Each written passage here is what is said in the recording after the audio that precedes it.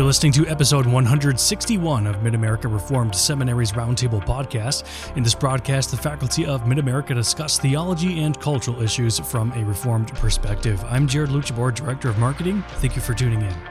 In today's episode, Dr. J. Mark Beach, Professor of Systematic Theology, looks at divine immutability, which pertains to the nature of God's unchanging character, a topic that has important implications for our understanding of God and his relationship with the world. The question of God's immutability is one of those attributes that is, well, it's sort of, to use an old expression, it's like Rodney Dangerfield. It don't get no respect. Modern theologians are rather allergic to the idea of God's immutability, that is, that he is unchanging in his existence, in his being, in his will, his purpose, in his relation with his creation and the like. This is an attribute of God that people feel uncomfortable with. An unchangeable God feels like a God who's uninvolved, uncaring, unmoved, and aloof. But we need to pause a moment. Is it so great to change? Things that change get old. Things that change wear out. Things that change go out of style. Human beings love to grow nostalgic, how it used to be. And the used to be is better instead of how it is now. Or just the opposite. How it once was terrible, and now we've become so much better. We've advanced, we've progressed. Now, just pause for a moment. Do you want your God to advance and progress? Because he used to be not so loving, not so kind, not so powerful. Is that a better God to worship? A God who has changed his mind, changed his way, changed his will, changed his disposition, changed his purpose? Are we consoled by a God who's fickle, and rather a God who has fortitude, and his disposition and will and purpose, his very being, is unchanged, not subject to these kinds of things? So it's easy as humans to grow nostalgic. Around Christmas time, we love to grow nostalgic. There's even a famous Christmas movie, A Christmas Story, that's all about nostalgia. A little boy and his Red Ryder BB gun. And Christmas from yesteryear, how it used to be, when it was really good, when childhood memories bring back how it ought to be. Do we want to worship a God who we're nostalgic about, how he used to be, how it ought to be with God? And so we do this with all kinds of things, with relationships, with sports, with entertainment, the NFL, how it used to be, and the like. Well, I don't think we want a changing God. Now, among modern theologians, such as process theologians, open theists in a former era, the Socinian theologians, but not just them, even classic Arminian theologians, even Lutherans to a degree, can feel a bit uncomfortable with this idea of an unchanging or immutable God. Among some modern writers today, you have a theologian like Wayne Grudem, who has expressed discomfort with the idea of God's impassibility, as has Alistair McGrath. We'll talk about that in another time, in another session. But it puts on display that this is an unsettled state of affairs. So what are we talking about with God's immutability? Well, it refers to one of his perfections, one of his attributes, that he's constant and unchangeable in his existence, in his being, in his decrees or will, in his works. He remains forever the same. He's faithful to himself. He's faithful to us. He's not subject to something from without himself that causes him to change, nor is there something inside of God that's longing to get out or longing to be different, and so he does change. Of course, one of the classic passages is James 1:17, that God, there's no variance or change in God. There's no shadow of turning in God. If you think how the sunlight hits a tree, and the tree can look one way and cast shade in one manner, and then as the sun moves, the tree now changes, or its appearance changes from the reflection of the sunlight and the shade it casts. There's an example of something in its appearance changing. But over time, the tree itself will change from being small or something big to something old and brittle and finally dead and decayed. We don't want a dead and decayed God. We don't want, in fact, the Bible doesn't show us or teach us about a God who grows old or out of touch or used to be or is out of style. Do you want to worship an out-of-style God? He's not with it. He's not up to the times because he hasn't changed. The only times there are times that he's put into place. The only creatures that exist are the creatures he has put into existence and given them life and breath. And so when we talk about God's immutability, we're talking about the fact that there's nothing from without God, outside of God, that acts upon God from itself, so that God has to react to it. And thus, being reactive, he's different now. Everything that exists is put there by God, upheld by God, ordained of God, following the purpose of God.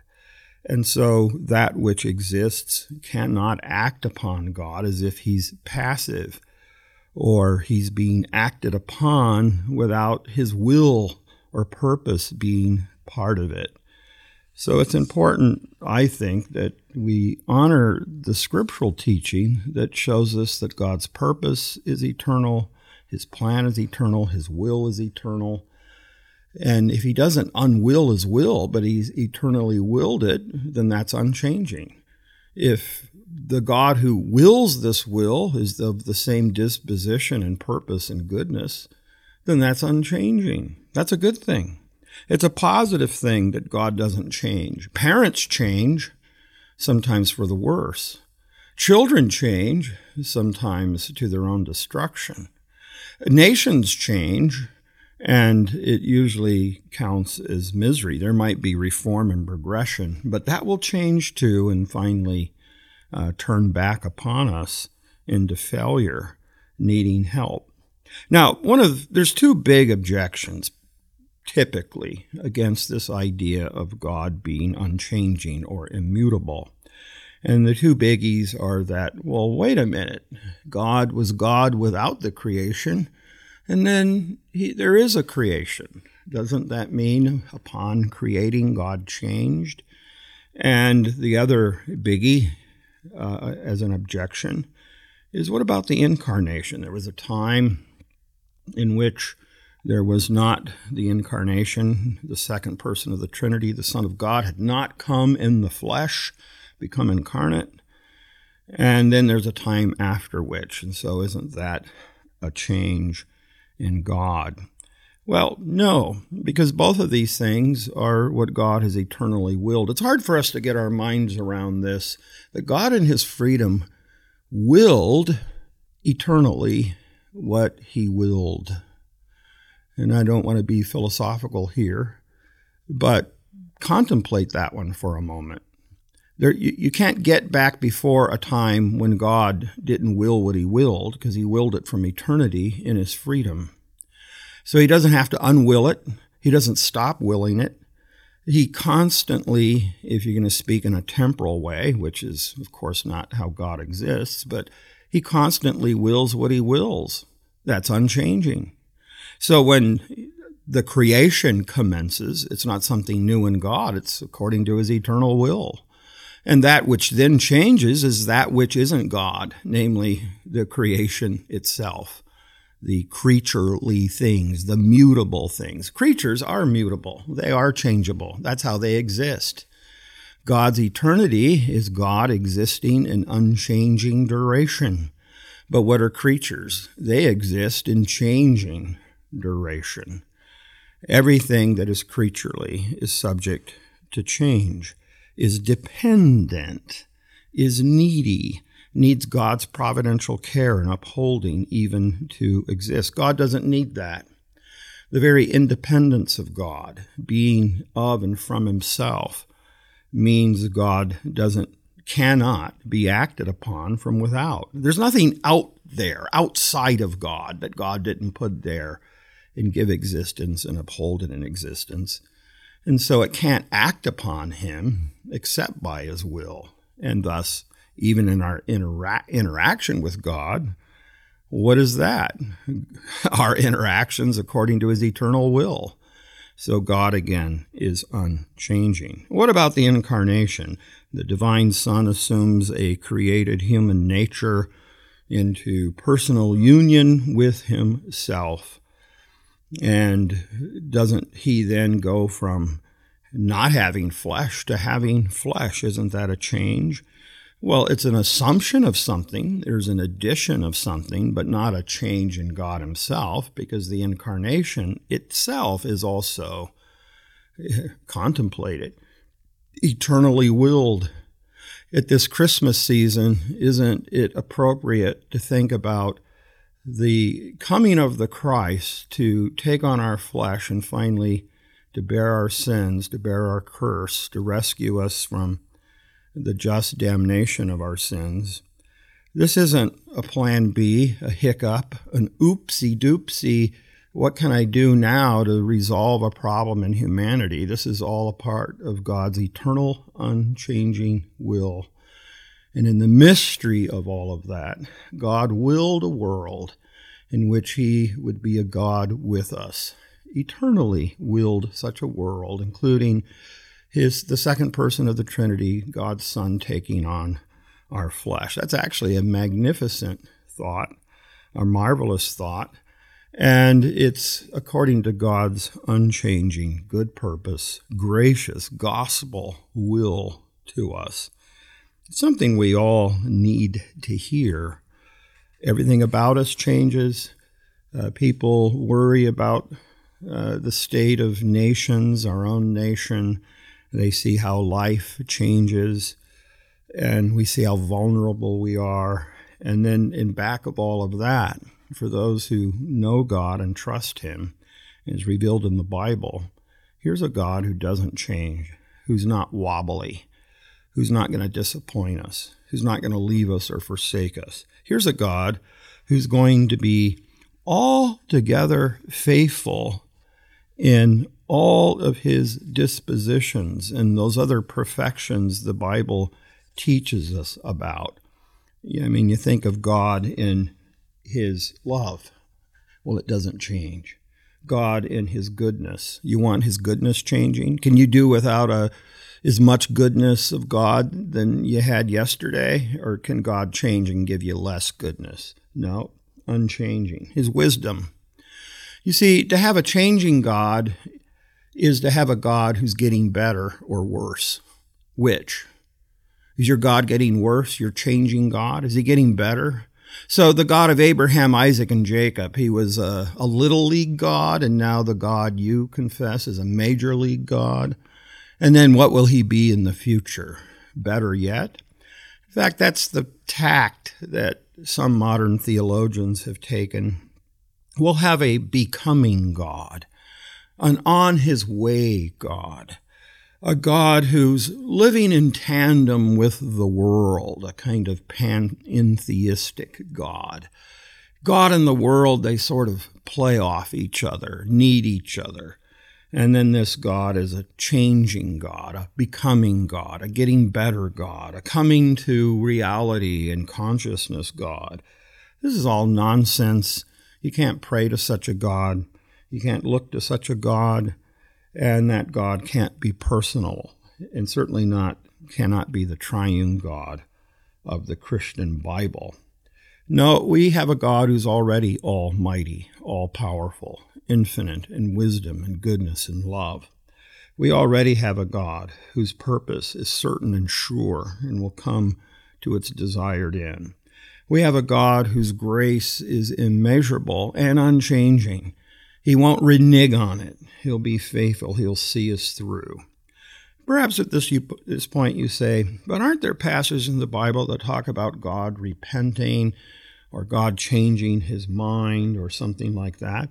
Well, yes, but that's also according to God's eternal, unchanging will and purpose, decree, that in his interactions with human beings and his relation with them, he eternally willed, this is part of his unchanging will, to have this relationship with humans that would display something of the panoply of his attributes, his righteousness, his justice, his patience, his forbearance, his kindness, and his sovereign dispositions and seeing it through.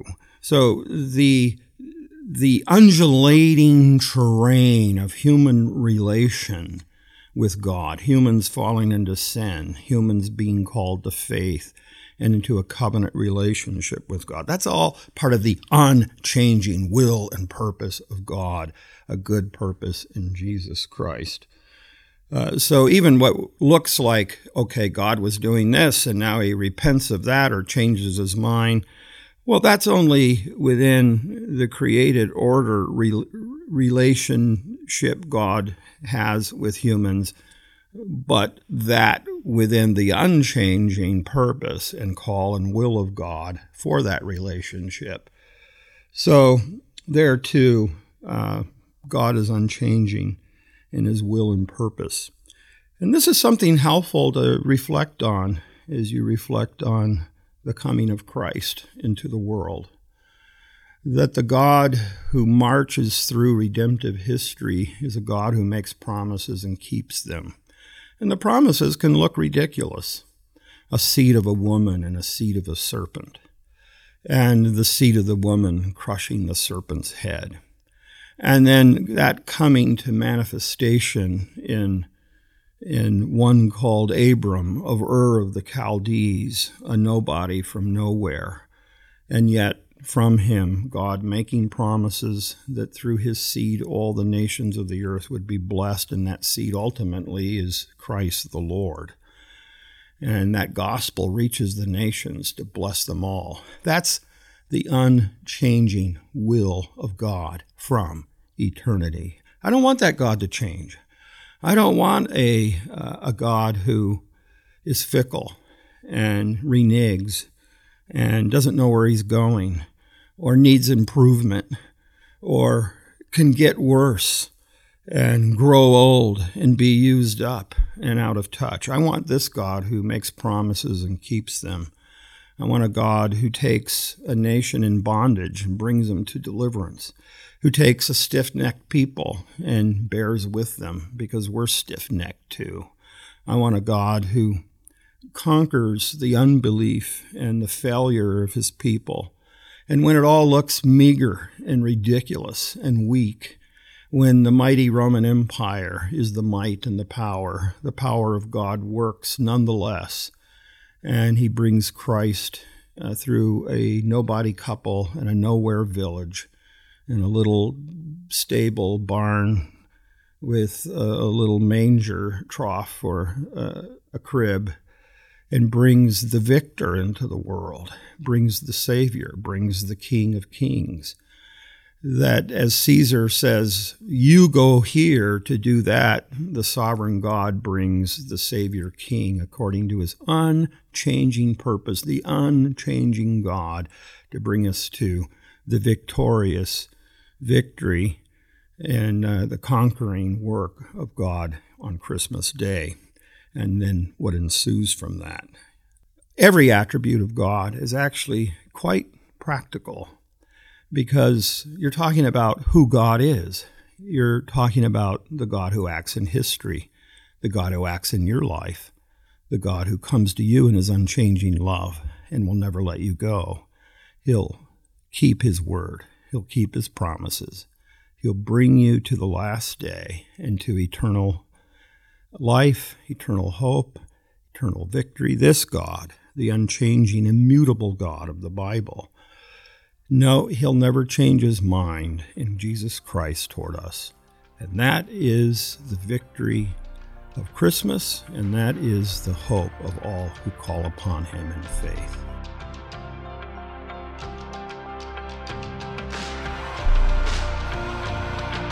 A doctrine that comes out of immutability is that of divine impassibility. Does God react to the choices of human beings with genuine emotion? Can God be surprised by our actions? Tune in next time with Dr. Beach to find out. For more podcast episodes, you can find us on our website at midamerica.edu/podcasts and wherever you listen to your favorite shows. Be sure to search for and subscribe to Mid-America Reformed Seminary's Roundtable. I'm Jared Luchibor. Have a very Merry Christmas.